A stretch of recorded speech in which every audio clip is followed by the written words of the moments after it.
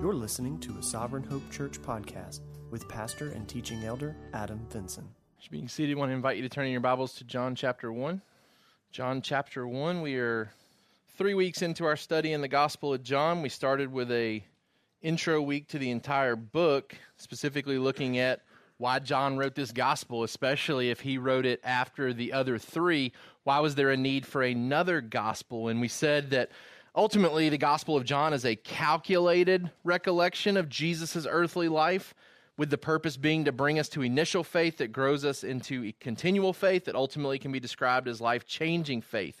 And so we saw that from John chapter 20, where ultimately John tells us why he wrote another gospel, right? He says, I've written these things so that you'll believe that Jesus is the Christ, the Son of God, and that by believing in him, you'll have life, right? And so he's basically scaled down everything that he knows about Jesus, all this time that he's had with Jesus, all these experiences, these conversations, these late night conversations sitting by a fire as they're traveling around and teaching and ministering. Like he basically tries to bring all of that down to a manageable amount of things for us to read and know about Jesus with a specific purpose. He says, I want you to believe that he is the Christ, the Son of God, and I want you to have life that comes from believing in him. And so ultimately, the Gospel of John is meant to point us not just to initial faith, not just initially believing in him, but continually believing in him in a way that changes our life. And last week we saw specifically from John 1:1 that Jesus and his deity is extremely important to our understanding of Jesus moving forward. And we said last week that as followers of Jesus Christ, placing our faith in him for salvation, it's imperative that we have a clear understanding of who Jesus is based on how he was revealed in the Word, because most false teachings, most false religions skew an understanding of Jesus away from what God's Word says about him. And so we have to know what how Jesus is revealed in his Word so that we don't deviate from that into some type of false teaching or false doctrine about him. And so last week I told you kind of a definition to remember about Jesus. He is God now revealed in human flesh. And I told you that word now is really important because Jesus has not always been in the form of a man, right? He has always been God. He is eternally existent as God, but he came into being as a man in these Gospels, right? He took on the form of a servant. He took on the form of a man. So his humanity does come into existence. He hasn't always been a man, but he does become a man, and now he will forever be a man moving forward. And so we said Jesus is God now revealed in human flesh. He's the second person of the Trinity, meaning he is a distinct person that is fully equal to the Father and the Holy Spirit. And so we understand him to be the God-man. And we said last week that the Bible reveals Jesus as God, and we need to believe that. We see that in John 1:1, that the Bible declares Jesus to be God. Jesus presents himself as God, and we saw that as well. Kind of fast-forwarding into the Gospel of John, we see Jesus readily claiming to be God, and when people believe that that's what he's saying about himself, he doesn't try to correct them, right? And so when the Pharisees react and want to stone him and kill him because he's claiming to be God, he doesn't try to correct their understanding because they're understanding him correctly. He is claiming to be God. So not only does the Bible reveal Jesus as God, Jesus presents himself as God, and then we see at the very end of the Gospel of John, people believing him to be God.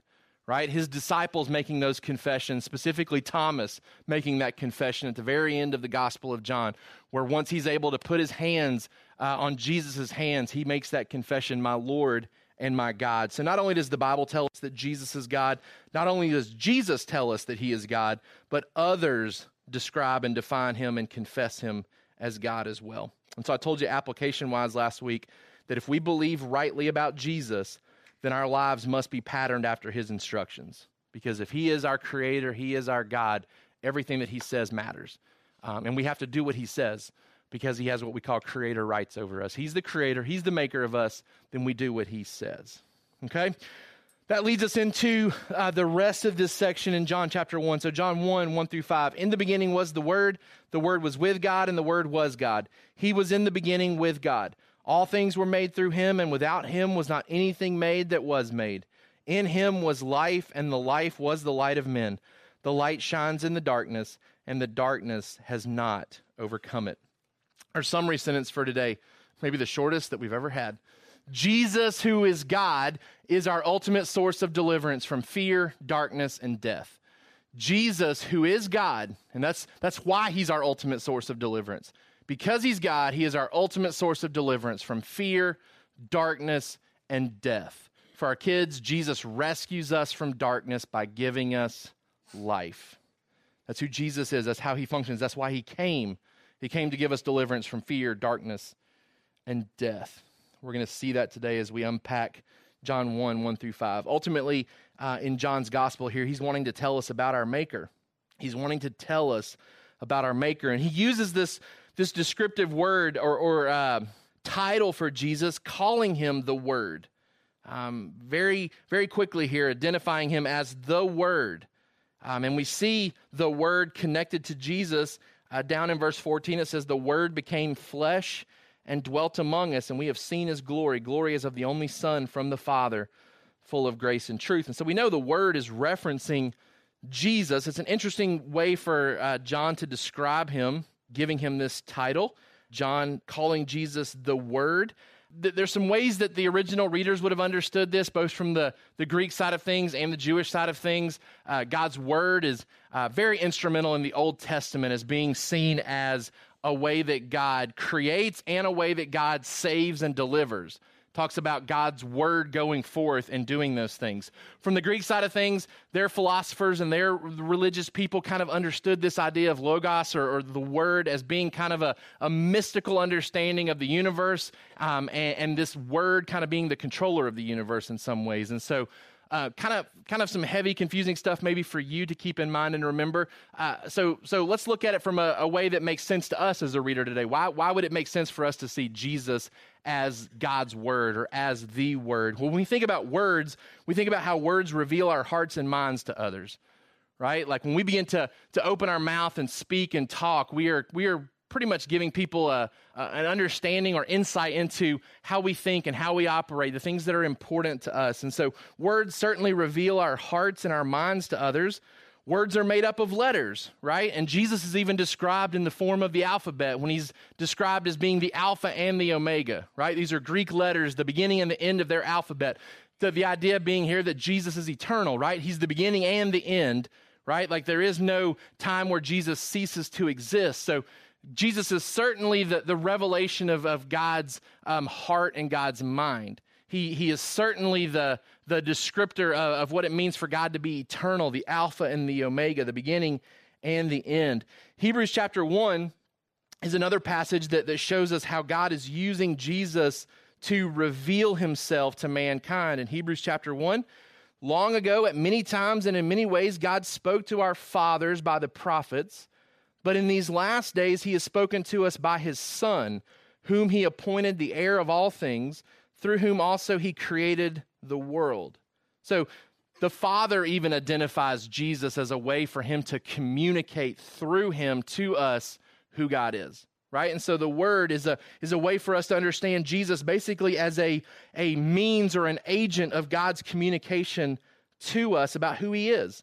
We can think about how God reveals his power through creation, right? We see this in Romans chapter 1, where God uses his creative presence in this world to communicate to everybody. We call it general revelation, right? That certain things about God can be known, right? That he's eternal and that he is powerful, he's divine, is what Paul tells us in Romans chapter 1. That all human beings have access to general revelation. They can look around in creation and see his divine attributes there.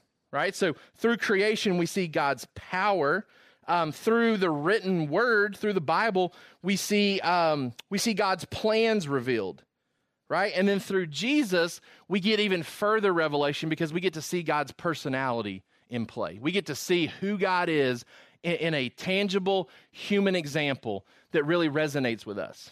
We get to see how God acts in situations that we find ourselves in oftentimes. And so through creation, God reveals to us who he is.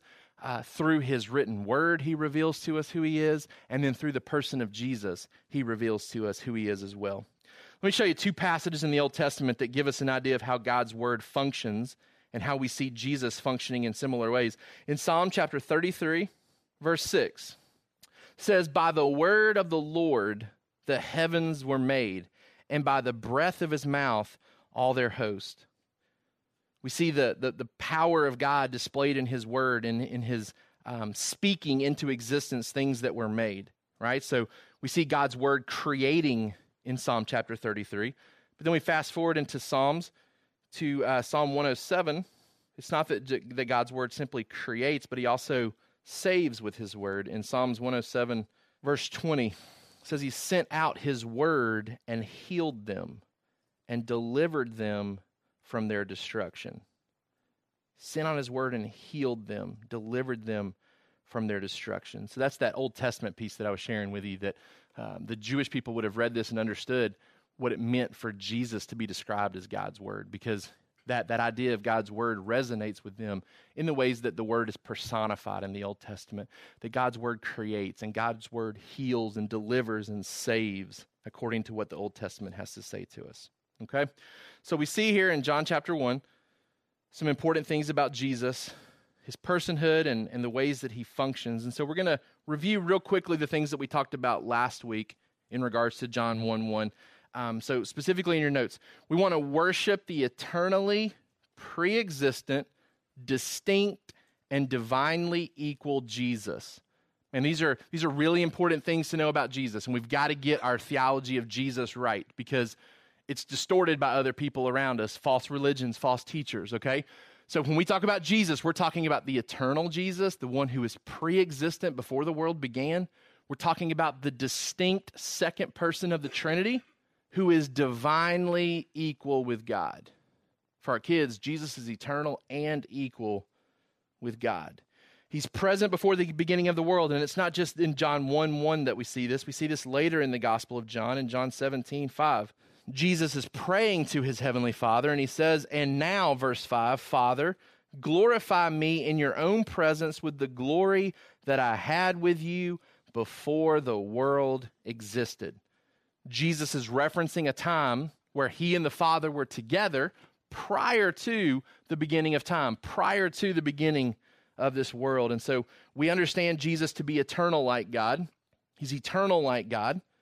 And to really understand what the Greek is trying to say to us, the original language, the word, the verb usage here in the original language, this is how the translation really should read. It just doesn't make sense as much to us in English, but it should say this: in the beginning was continuing the Word, and the Word was continuing with God, and the Word was continually God.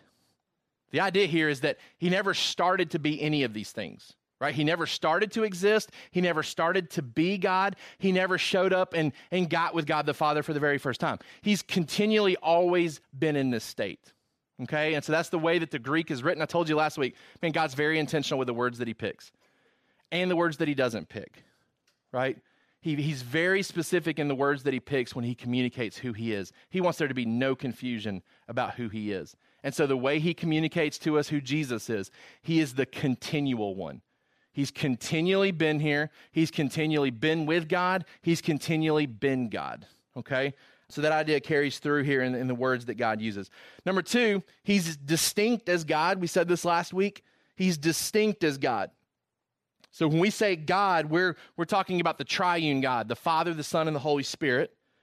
Jesus, as a part of that, is equal in nature and being. He has the same character and the same quality as God the Father.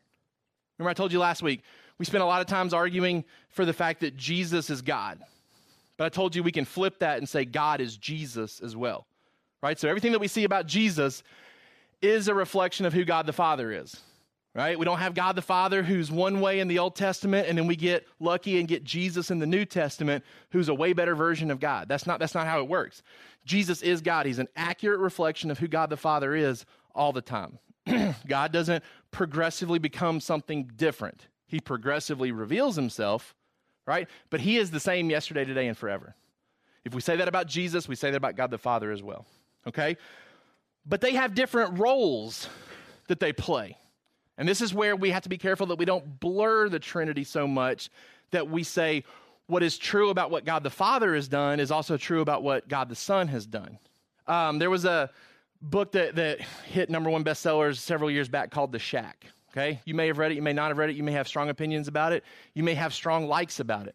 One of the things that I think is very damaging about that book is that it portrays God the Father with holes in his hands as though he was crucified on the cross, right? And so in that book, you have this individual who's working through his understanding of who God is, and he encounters God the Father and God the Son and God the Holy Spirit throughout that book, right? Well, when he's engaging with God the Father, we have God the Father in human form, which is not true, right? God the Father's never taken on human form. That's Jesus, right? God the Father doesn't have holes in his hands.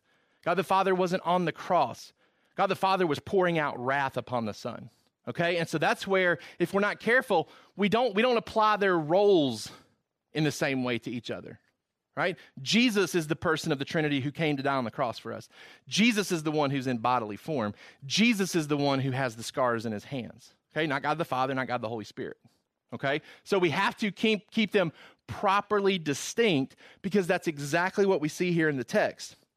I told you last week that the ways that the Jehovah's Witnesses try to distort this is they try to take advantage of the fact that that article "the" is left out of the original language here. So for them, they substitute the letter A in there. And so it reads, in the beginning was the Word was with God, and the Word was a God, right? And so what we see here instead is that John has written this exactly how he has to write it for them to be distinct beings as far as persons. So we've got God the Father and God the Son. They're distinct but co-equal, all right? And it's the only way that John can write it. It's the only way that he can use the words that he had to write it in such a way that preserves their distinctness, but also keeps them co-equal as one God.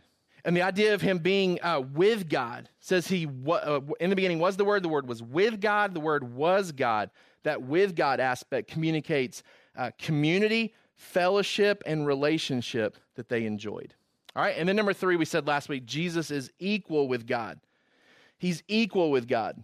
He's distinct but equal. The Word does not by himself make up the entire Godhead. Nevertheless, the divinity that belongs to the rest of the Godhead belongs also to him. All right, and so if this is true, that Jesus is God, he's equal with God, we've said this, then it means we have a tangible human example for understanding God. I love this quote by John MacArthur. He says, "Confusion about the deity of Christ is inexcusable because the biblical teaching regarding it is clear and unmistakable.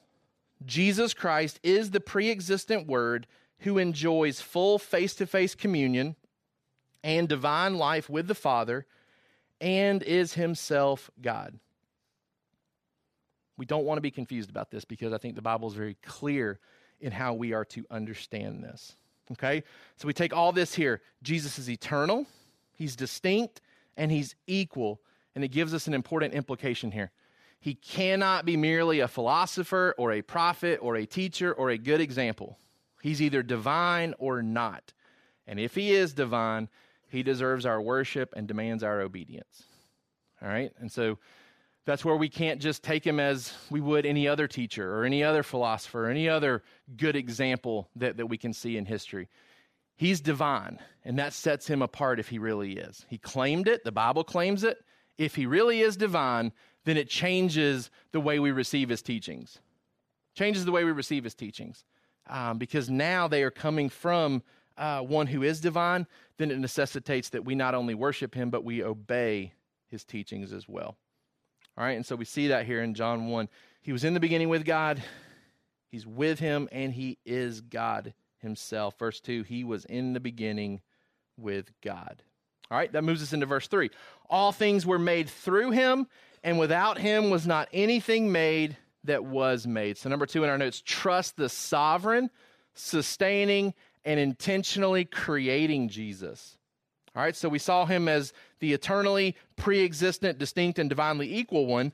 Now what I want us to see is that he's the sovereign, sustaining, and intentionally creating Jesus as well. And what does that mean for us? Why should we care about that? What does that mean for us on a daily basis? Why should you care about this tomorrow when you go to work? I want to help you see why him being this is so important to how we respond to things tomorrow at work. All right? For our kids, Jesus creates everything and has a purpose for it. Has a purpose for it. All right? Number 1, Jesus is the source of all other origins. That's what we see here in verse 3. All things are made through him, and without him was not anything made that was made. We see this both positively and negatively in this verse. Positively, all things are made through him. Negatively, nothing's made without him. Okay, and so John's very intentional to make sure that everything's included here. All things that were made by Jesus. Nothing was made without Jesus making it. Okay, so kind of a double emphasis there on the fact that everything finds its origin, everything finds its source of origin within Jesus. All right, and he creates with great wisdom. Not only is Jesus the great creator, but he creates with perfect wisdom. Proverbs chapter 3, verse 19. The Lord, by wisdom, founded the earth. By understanding, he established the heavens. What an important filter for us to think through when we think about the fact that Jesus creates everything. When we look around and see creation around us, God has applied his wisdom and his understanding in the ways that he has constructed things around us. There are no mistakes. Right? Now, we have to look around at creation and realize that we're in a fallen creation, right? So creation is not functioning the way that it was originally designed to. There's some fallenness to creation around us. But what's so important about that is that God remains absolutely in control of the fallenness as well, right? So God creates everything to function a certain way. Sin enters into the world, and by sin, death enters into the world, right? And so now we see things in a fallen state. We see things dying and decaying around us, but that has not thwarted God's control over it. So God creates it, but still remains absolutely in control of his creation, even though it is now not functioning the way that it was originally designed to function. So he's created with great wisdom, and he's created things with a specific purpose. Number 2. He creates with great wisdom. And then number 3, he creates for his purposes. He creates for his purposes. Colossians chapter 1 is another passage where we see the creative aspect of Jesus emphasized. Colossians chapter 1, verse 16. He's the image of the invisible God, the firstborn of all creation. For by him all things were created in heaven and on earth, visible and invisible. Whether thrones or dominions or rulers or authorities, all things were created through him and for him. All things were created through him and for him. So not only does Jesus create everything, he creates everything for himself. Everything has a purpose, and that purpose is tied to Jesus. We talk about this a lot in our football program with our guys. We want them to understand that they have been created by God and for God. That their life has purpose because of the fact that God has created them with that purpose. And he gets to define the purpose. God gets to define the purpose for which we were created. Right? If he's the source of our origin, he gets to define why we're here. And he does that. He has designed us to be here for his glory. Right? And so everything's designed, everything's created through Jesus. But not only is he the creator of everything, he's the one who gives purpose to everything as well. He creates everything for himself. Revelation chapter 4:11 is another passage where we see the creative aspect of Jesus emphasized. That throne room scene in heaven, all these living creatures giving glory and honor to thanks to him. It says, "Worthy are you, our Lord and God, to receive glory and honor and power, for you created all things, and by your will they existed and were created." Again, the idea here is that Jesus creates everything, but he creates it by his will, for himself, for a specific purpose. So, he's the source of everything. He's applied great wisdom and understanding when he did create. He creates with specific purposes. And then he remains very involved in his creation, right? Like there's some false teachings that would say, yes, God kind of got everything started, kind of created it and got it moving, and then kind of stepped back and is just letting it unfold on its own.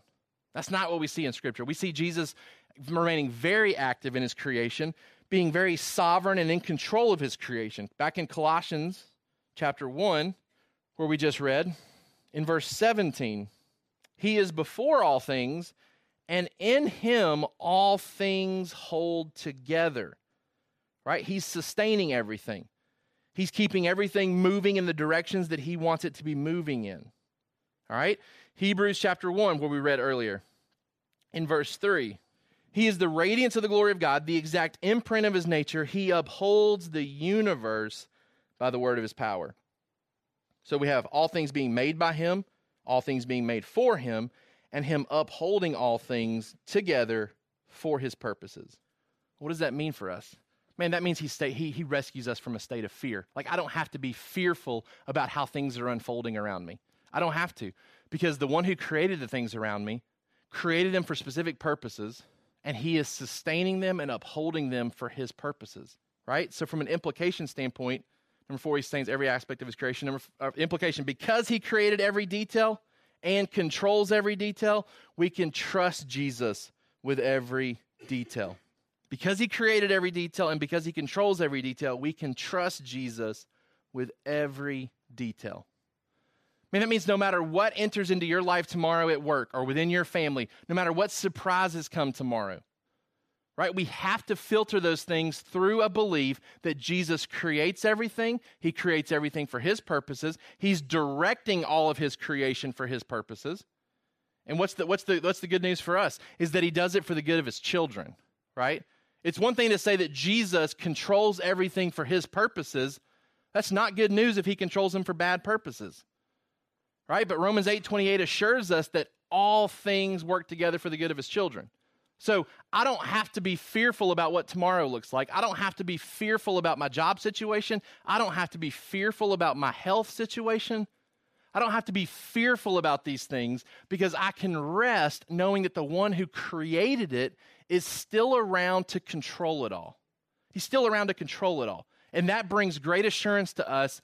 And the quicker we can connect that truth to when we encounter circumstances, the better, right? It's one thing for us to have to be reminded about this stuff, kind of well after the fact, after we've spent a lot of time worrying and stressing and fretting and spewing it all over social media and then having to go back and correct and edit and change because we haven't filtered that through what we know to be true, right? We want to connect this as closely as possible to when we are going through these circumstances so that we don't have these prolonged periods where there is stress and worry and fear, and then we have to have people kind of come in and redirect us back to what we know to be true. Man, as we grow spiritually, we want to lessen the amount of time that we spend in that state of fear and stress and anxiety to the point where things are happening, but boom, I remember Jesus is in control right here, right? Like Jesus created this and Jesus is sustaining this and Jesus is directing this for his purposes. I don't have to fear this, okay? Because he created every detail, controls every detail, we can trust him with every detail, right? He's like the mechanic that built the car, knows the car. That's the guy you want working on your car, right? Like he knows exactly where to tinker with it when it's not working as it should be working. Like we have to pay big bucks to people who know where to tinker with our cars because we don't know where to do that, right? Like the actual process of fixing the car may not take that long. And the parts may not cost that much, but you get the bill back and the bill is exorbitant and you're just like, man, why am I paying this much? Because you don't know where to fix it. Like you don't know where to go to fix the part on your car that's messed up. Man, Jesus not only built the car, not only knows all the intricate workings of the car, right? He stays on top of it and directs it. Like he's the ultimate mechanic here. He knows exactly what's going on. He designed it, he created it, and he's moving it forward for his purposes. All right, so we can trust the sovereign, sustaining, and intentionally creating Jesus. Everything that comes into our life has a purpose. Every single thing that comes into our life has a purpose. Even the stuff that's not desirable. Even the stuff that we didn't plan, the stuff that we would have never chosen, it all has specific purposes for us. Good purposes. And the way that we can stay assured of that is by staying in God's will, right? Because the moment we step out of God's will, if we're a child of God, we can still trust that things are coming into our life for good purposes as far as they may be designed to bring us back to God from a disciplinary standpoint. Right, I was talking with one of my teachers who's going through a divorce, and she's come to me on several occasions just to get counsel on what do I do next? How do I respond to what my husband's doing? Right, and I keep counseling her, do the right thing. Do the right thing. Do what you know is right, because if you're doing the right thing, you remain in God's favor, right? And so you can trust divorce is not something you picked. The things that are coming with this divorce, you never would have chosen. But God can use these things for good purposes and not for disciplinary purposes. As long as you remain in the position where you are doing the right thing and you're doing everything that you know to do that's right, man, you can just keep trusting that God is bringing this stuff to you and he's going to turn it for good. He's going to turn it for good, that it's not discipline towards you. It's in some ways, in some purposes, in ways that you may not fully ever understand, designed for your good, right? And so we don't have to fear. We don't have to fear the things that come our way. We can trust that God creates, God sustains, God controls, God works and pushes everything for his good purposes, all right? And then lastly, number 3, respond to the life-giving and darkness dispelling Jesus. This is the last piece that we see here in John 1:1-5. All things were made through him. Without him was not anything made that was made. In him was life, and the life was the light of men. The light shines in the darkness, and the darkness has not overcome it. For our kids, Jesus shines like a light and gives life to us. Now, we're going to see these two themes of life and light. I mean, it just runs through the Gospel of John. Right? We're going to keep coming back to these ideas of Jesus being a light and Jesus being the life giver. It's introduced to us here right at the beginning. Now, let's think in terms of physical and spiritual, right? Because I told you John 1, man, it just echoes Genesis chapter 1. Okay, so think back to Genesis chapter 1. What do we see there? We see light and life right there at the very beginning, right? We see God speaking. We see him speaking into existence light. One of the first things that he creates there, right? Let there be light, and there was light, right? We've got darkness, and then light starts to dispel that darkness, right? And then life starts to spring forth because of the light, right? We know that light is necessary for life to really be sustained. We need life, or we need light for plants to grow. They rely upon that, right? And so as light comes forth, life starts to spring forth from a physical standpoint. But that's also true from a spiritual standpoint that we're going to see. Jesus shines light into our hearts where there's darkness, and then spiritual life starts to spring up in our hearts as well. So he's creative in both aspects. One, he's creating for the very first time in Genesis where he is speaking light into existence, and then life is springing forth. Now he comes back in the New Testament where he has to recreate life, where he's fixing things. He speaks light, shines light into our hearts, and brings forth spiritual life where there wasn't life previously. All right, and so that's what we see here with Jesus. He creates life to overcome death, and he shines light to overcome darkness. Let's see both of these things. Jesus creates life and overcomes death. He's the source of life, both physical and spiritual, as the self-existent one. John chapter 5, verse 25. We'll read there. It says, "Truly, truly, I say to you, an hour is coming and is now here when the dead will hear the voice of the Son of God, and those who hear will live. For as the Father has life in himself, so he has granted the Son also to have life in himself, and he has given him authority to execute judgment because he is the Son of Man. Do not marvel at this, for an hour is coming when all who are in the tombs will hear his voice and come out, those who have done good to the resurrection of life, and those who have done evil to the resurrection of judgment." He's talking about two different things there. He's talking about a physical and a spiritual type of resurrection. He says, an hour is coming, and it's now here when the dead will hear the voice of the Son of God, and those who hear will live. That's the spiritual resurrection he's defining there. He says, there's a time that's coming, and in fact, it's here right now, where people are going to hear the word of God, and they are going to live. Hear the voice of the Son of God, those who hear will live. That's that spiritual resurrection where God's word goes forth into our hearts.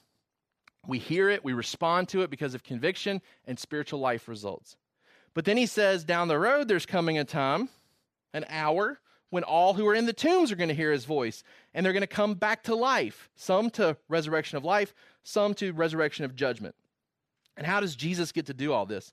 Well, he's the self-existent one, it says here. It says that he's been granted to have life in himself. Jesus isn't existing because somebody else keeps him existing. He's the self-existent one. Our existence is completely tied to Jesus, right? Without him, we don't exist. Jesus is the self-existent one. John 10:10 says, "The thief comes only to steal and kill and destroy. I came that they may have life and have it abundantly." The enemy comes, sin comes, it comes to steal, kill, and destroy. Jesus comes with life, and he grants it to us in an abundant way. 1 John also written by our same author, 1 John chapter 5, verse 11. This is the testimony that God gave us eternal life, and this life is in his Son. Whoever has the Son has life. Whoever does not have the Son of God does not have life. In our discussion groups this morning, you may or may not have had a chance to talk about the darkness aspect of prior to being with Jesus and then the light that comes with being with Jesus. But in Ephesians chapter 2, we get a great picture of what life looks like without Christ. Ephesians chapter 2, verse 1 says, "And ye were dead in the trespasses and sins in which you once walked, following the course of this world, following the prince of the power of the air, the spirit that is now at work in the sons of disobedience, among whom we all once lived in the passions of our flesh, carrying out the desires of the body and the mind, and were by nature children of wrath like the rest of mankind." Right? So what are some of the ways that we're described there? We're described as being dead. We're described as being enslaved to sin, enslaved to our passions, enslaved to our desires, almost like animals that can only react to the things that their body tells them to do, right? It says we're dead in our trespasses and sins. We walked according to the course of this world. We followed the prince of the power of the air. We're living according to the passions of our flesh. We're carrying out the desires of the body. We're by nature children of wrath like the rest of mankind. But, verse 4, God being rich in mercy, because of the great love with which he loved us, even when we were dead in our trespasses, made us alive together with Christ. By grace you have been saved, and raised us up with him, and seated us with him in the heavenly places in Christ Jesus, so that in the coming ages he might show the immeasurable riches of his grace and kindness towards us in Christ Jesus. For by grace you have been saved through faith. It's not your own doing, it's the gift of God, not a result of works, so that no one may boast. For we are his workmanship, created in Christ Jesus for good works, which God prepared beforehand that we should walk in them. Life before Christ, life after Christ. And that looks different for all of us, depending when we come to Christ. Right? I got the chance to share my testimony this week during Missions Emphasis Week at Trinity. And so we had a bunch of teachers that kind of shared what it looked like to come to Jesus, because we wanted our kids to see this has looked different for all of us. And it came at different ages for us, under different circumstances, but we all came to Jesus in the same way, right? And so for me, man, life before Christ wasn't very long, right? Like I had about 5 years maybe before I really connected the gospel with how that looked for me and came to Christ. So I didn't have a whole lot of time to really delve into a lot of darkness in my life prior to Jesus. But I shared with our kids, man, I knew I was a sinner. I knew it to the best of my abilities. I was still falling short of the standards that God had set for me. But the greatness of my testimony is that I know without Jesus, man, I would have been in some of the darkest places probably. Like I know my flesh, I know my fleshly tendencies, that if I don't have the Holy Spirit living inside of me from the age of 5 on, life looks way different. The things that I'm involved in, the people that I spend time with, the places that I go, the things that I do would have looked drastically different. So people are saved out of those type of situations, and I fully believe I'm saved out of that as well. Even though I didn't actually experience it, had God not stepped in at the age of 5, that's absolutely where I would have gone, right? Like I would have been, Ephesians 2, I would have been deep in darkness, enslaved to my passions, enslaved to my desires. So my testimony is just as great in the sense that God saved me from those things before I ever got to those things, because I would have not saved myself from those things. I would have fully indulged in those things had the Holy Spirit not been sealing me for the day of redemption. Okay? So Jesus gives life, grants life, pulls us out of those situations, or protects us from those situations. When we think of death, physical death means that we are separated from our soul and bodies are separated. Right? So when we go to funerals, we are reflecting upon death because we see a body here and we know that body is absent from the spirit. They're separated. When we talk about spiritual death, we're talking about the separation of soul and God. That's what spiritual death looks like. All right? And Jesus rescues us from both those states. He brings our spiritual state back together. He brings us to connection with God. We see Jesus overcoming physical death constantly. And we'll see some of that in the Gospels. But I was thinking and reflecting, and one of the commentators made such a great point. When you look at some of the resurrections that Jesus performs, you've got a broad scope of people who had just died and then people who've been dead for a while. right? Jairus' daughter is an example of a little girl who had died, and she had just died not very long ago, to the point that when Jesus shows up, like there's still commotion about the fact that she has just died, and he raises her to life. You see Lazarus, who's been dead for days, to the point that his family is kind of embarrassed about the idea of the tombstone being rolled away because they're fearful of how bad it's going to smell and how offensive it's going to be. Jesus raises Lazarus from the dead too. And he doesn't need any more power to do it. Like it's not less power needed for Jairus' daughter, but a whole lot more power needed for Lazarus, right? He just raises people from the dead. And the commentator made the point, man, when we talk about the spiritual resurrection, you have some people like me who are kind of like Jairus' daughter who I've been dead in my sins, but not for real long, right? Like only about 5 years of my life, and Jesus raised me to spiritual life.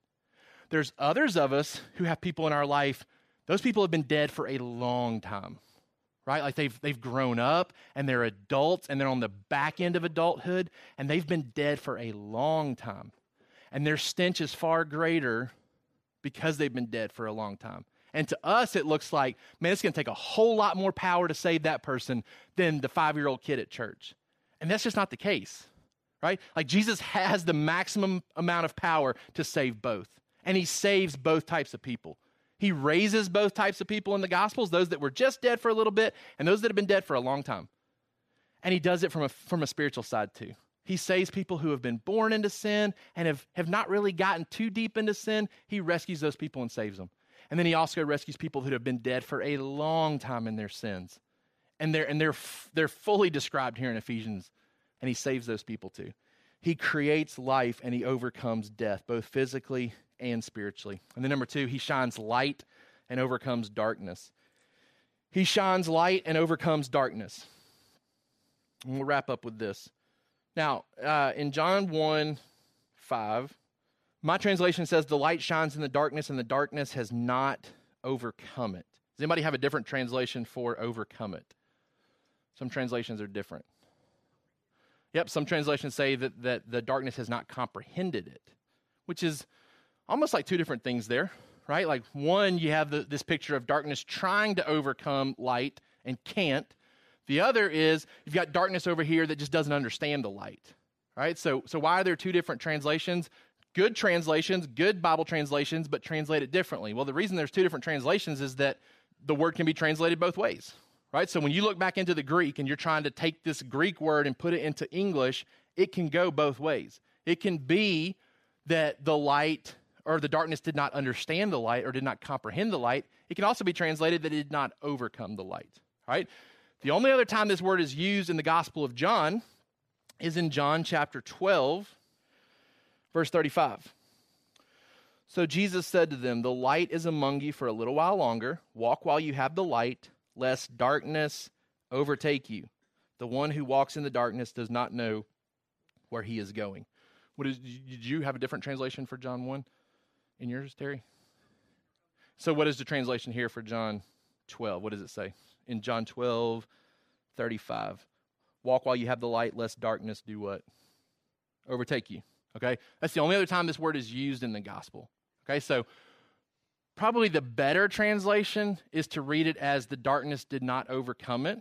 But Terry doesn't need to throw her translation away. Okay? Like that's not a bad translation because think about it. Right? So think about it. What do we typically do with things that we don't understand? Typically things that we don't understand scare us, and typically we want to try to like get rid of them or get away from them, right? I'm a sucker for alien movies. Like I love movies about aliens. I love movies about aliens coming and invading the earth. Almost every time you watch a movie about alien ships coming into the atmosphere, it creates fear and like the world wants to react and like fight and like get rid of this stuff because we're afraid they're going to fight us first. If you're like me too, this is not me. There are some people that are like this. Like, first time they see something on their body that looks foreign, like they immediately freak out and think, this thing is like serious, right? Like, you're like, I've got skin cancer. And then you look at it and you're like, that's just an ink mark, right? Like, there's some people that like immediately think, I don't understand this, right? And so I want to overcome it and get rid of it. That's why this is not a bad translation, because what we see, it's really both words are true, because in John chapter 3, verse 19, It says, this is the judgment. The light has come into the world. People love the darkness rather than light because their works were evil. Right? So it's absolutely true. The darkness didn't understand the light. Right? Didn't want the light, didn't like the light, didn't comprehend it. And then its reaction was to try to overcome it. Right? That's what the Pharisees tried to do. They didn't like it, didn't comprehend it, confused by it. Let's crucify it. Right? Like they didn't understand it, so they wanted to react to it and try to overcome it. So both translations are fine and appropriate because it's both exactly what the darkness tried to do. The darkness did not comprehend it, didn't like it, and wanted to try to overcome it. The encouraging part to us is that it could not. It could not overcome it. Right? It could not dispel the light. Darkness could not vanquish the light, according to this passage. Light is still shining. Again, the verb usage here is the ongoing, continual state. The light shines in the darkness. The darkness has not overcome it from a past tense standpoint. In its best efforts, the darkness failed.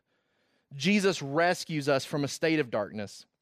2 Corinthians chapter 4, talking about this spiritual aspect of how God rescues us in 2 Corinthians chapter 4, verse 3. Even if our gospel is veiled, it is veiled to those who are perishing. In their case, the God of this world has blinded the minds of the unbelievers to keep them from seeing the light of the gospel of the glory of Christ. There's that idea of not comprehending it, who is the image of God.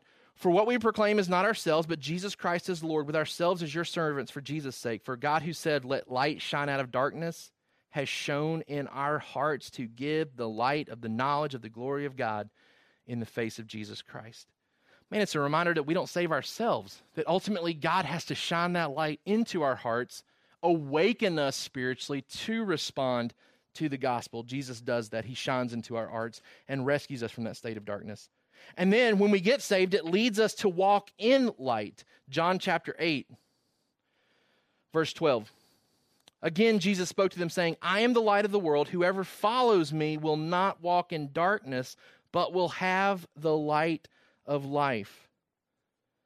Then in 1 John chapter 1, verse 5, so same author, so it's important to see the same ideas carried over. 1 John chapter 1, verse 5, this is the message we have heard from him and proclaimed to you, that God is light and in him is no darkness at all. If we say we have fellowship with him while we walk in darkness, we lie and we do not practice the truth. But if we walk in the light as he is in the light, we have fellowship with one another. And the blood of Jesus, his son, cleanses us from all sin. If we say we have no sin, we deceive ourselves, and the truth is not in us. The idea there is that when we come to Christ, we get saved, light has shined into our life, and we start walking in the light. We start walking in the light. And what does that look like? Well, in 1 John chapter 2, verse 8, it changes the way that we interact with each other. At the same time, it's a new commandment that I'm writing to you, which is true in him and in you, because the darkness is passing away and the true light is already shining. Whoever says he is in the light and hates his brother is still in darkness. Whoever loves his brother abides in the light, and in him there is no cause for stumbling. But whoever hates his brother is in the darkness and walks in the darkness and does not know where he is going, because the darkness has blinded his eyes. Man, salvation radically changes us. We start to walk in the light.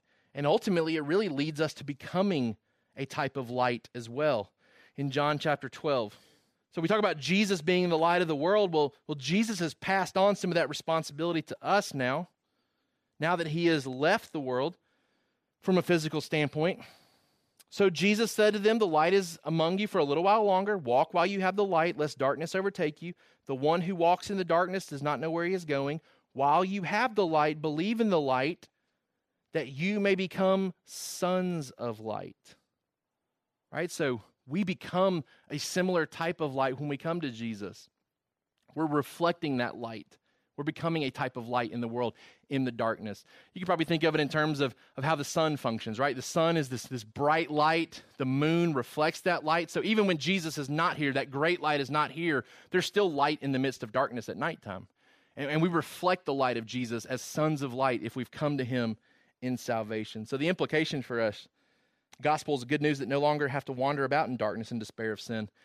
If I have truly been saved and rescued from darkness with new life, my life ought to look as different as night and day. My life ought to look as different as night and day because I've been rescued from the night and I've been saved for the day. And again, you may say, well, Adam, I was saved when I was 5. And I don't know that my life looked that drastically different. But if you probably paused and reflected a little bit, you would say, my life looks way different than it would if I didn't have Jesus right now. The things that I'm doing, things I'm involved in, the things that are important to me, my life does look night and day different than if I didn't have Jesus. I was saved at 5, but if I was saved later in life, life would have looked way different.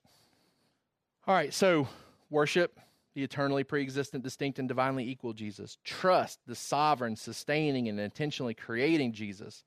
Respond to the life-giving and darkness-dispelling Jesus. Amen. For most of us in this room, we've done that. But let it be a reminder that those that we love most that have not yet responded to him, he has the power to do that. We keep praying and trusting that he will. All right, he raised Jairus' daughter. He raised Lazarus. Both were dead. Both needed him. And he came to rescue both. And he can do that for the people that are closest to us as well. Application for us. I want to leave you with 3 questions, because a lot of this you may say, heard it, know it. 3 questions that I want you to kind of filter everything that we've talked about to see if it's actually doing anything in your life. Number 1, is my theology about Jesus solidified so that I can share him faithfully with others? Have you understood Jesus as revealed in his word in such a way where you can dialogue with somebody and talk confidently about who Jesus is as revealed in his word? Or does that still need some work?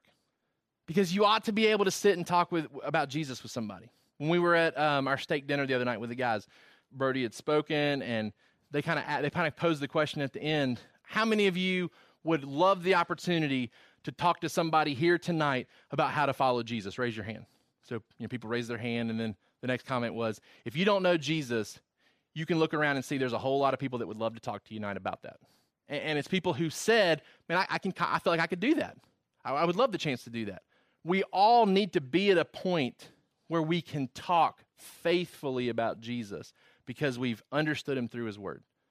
Is my rapid reaction becoming more and more to trust him in the midst of life circumstances? We talked about closing that gap, that time of fear and despair and struggle. Are we closing that gap to where when I face things that I don't like, I'm very quickly trusting Jesus in the midst of that? Or do I have to be reminded about it? Do I spend several days or weeks or months before I come back around to realizing he's sovereign, he's in control, he's got good purposes? Man, we want the rapid reaction, that closing of the gap to where things come into my life and I'm immediately filtering it through the fact that Jesus is in control. And then lastly, is my life reflecting light into my current context of family, work, and hobbies? If we're saved, we're called sons of light, meaning that we are now supposed to go into those dark areas and shine light into those areas as well. That's within our families. That's within our workplace, right? Like, we shouldn't be the source of grumbling and complaining in our workplace. We shouldn't be the source of backbiting and gossip and slander towards our boss, right? Like, we should be the ones shining light into those areas. We should be the ones who are creating an environment of thankfulness and gratefulness in our workplaces, an attitude of submission and obedience to our authorities. We should be shining light into the dark areas. And if we're not, then we may have heard John 1:1-5 a ton of times, but it hasn't done what it needs to do in our life. Are we shining light into the current context of family, work, hobbies? Those of you that have a network of connections because of things that you're involved in or that your kids are involved in. These are places where we act and function as sons of light. Family worship questions. What are some ways we are in darkness before we come to Jesus? Again, another way for us to talk with our kids, especially if they have yet to make a profession of faith. What are some ways that we are in darkness before we come to Jesus? And then number 2, what does it look like for us to walk in the light as Christians? And this is a great discussion for those of us that have kids who have recently come to Jesus and are still trying to figure out what does it mean to be a Christian, and what should my life now look like that I've been rescued from darkness to light. Let's pray together. God, we love you, and we thank you, and we praise you for your goodness to us. Lord, we thank you that you've been very clear in your revelation of Jesus. God, we thank you that you sent Jesus to be a real-world, tangible example to us of who you are. God, we're thankful that we can take great comfort in and hope in the fact that Jesus is the great creator of this world. And that not only does he create it, he sustains it and moves it for his purposes. And so, God, I pray that we would more and more filter our circumstances through those truths, that when we face things that we would have never chosen, that we would keep in mind that you work things for good purposes for your children. God, I thank you that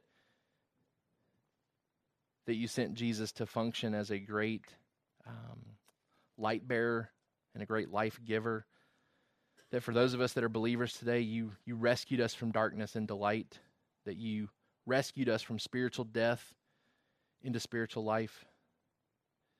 I mean, God, we know that brings great hope for future physical things, that we will be resurrected to a physical eternal life as well, and be spared from a physical eternal darkness.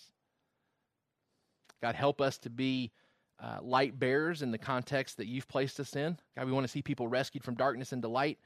God, I know that there are family members that are represented here that are not part of your kingdom yet. There are co-workers represented here that are not members of your kingdom yet. And God, we all know people in our hobbies and other contexts of life that are not part of your kingdom yet. God, help us to be people who faithfully shine light into those situations. Help us to be faithful to take the real, genuine, Bible-revealed Jesus to those people. We thank you and praise you for the things that you're teaching us. God, help it not to just simply fill our heads, but to change our hearts and to shape our lives. We ask these things in Jesus' name. Amen. Thank you for listening to the Sovereign Hope Church podcast. We trust that you've been encouraged by the word. For more information about our church, please visit our website at www.sovhope.org. Again, that's www.sovhope.org.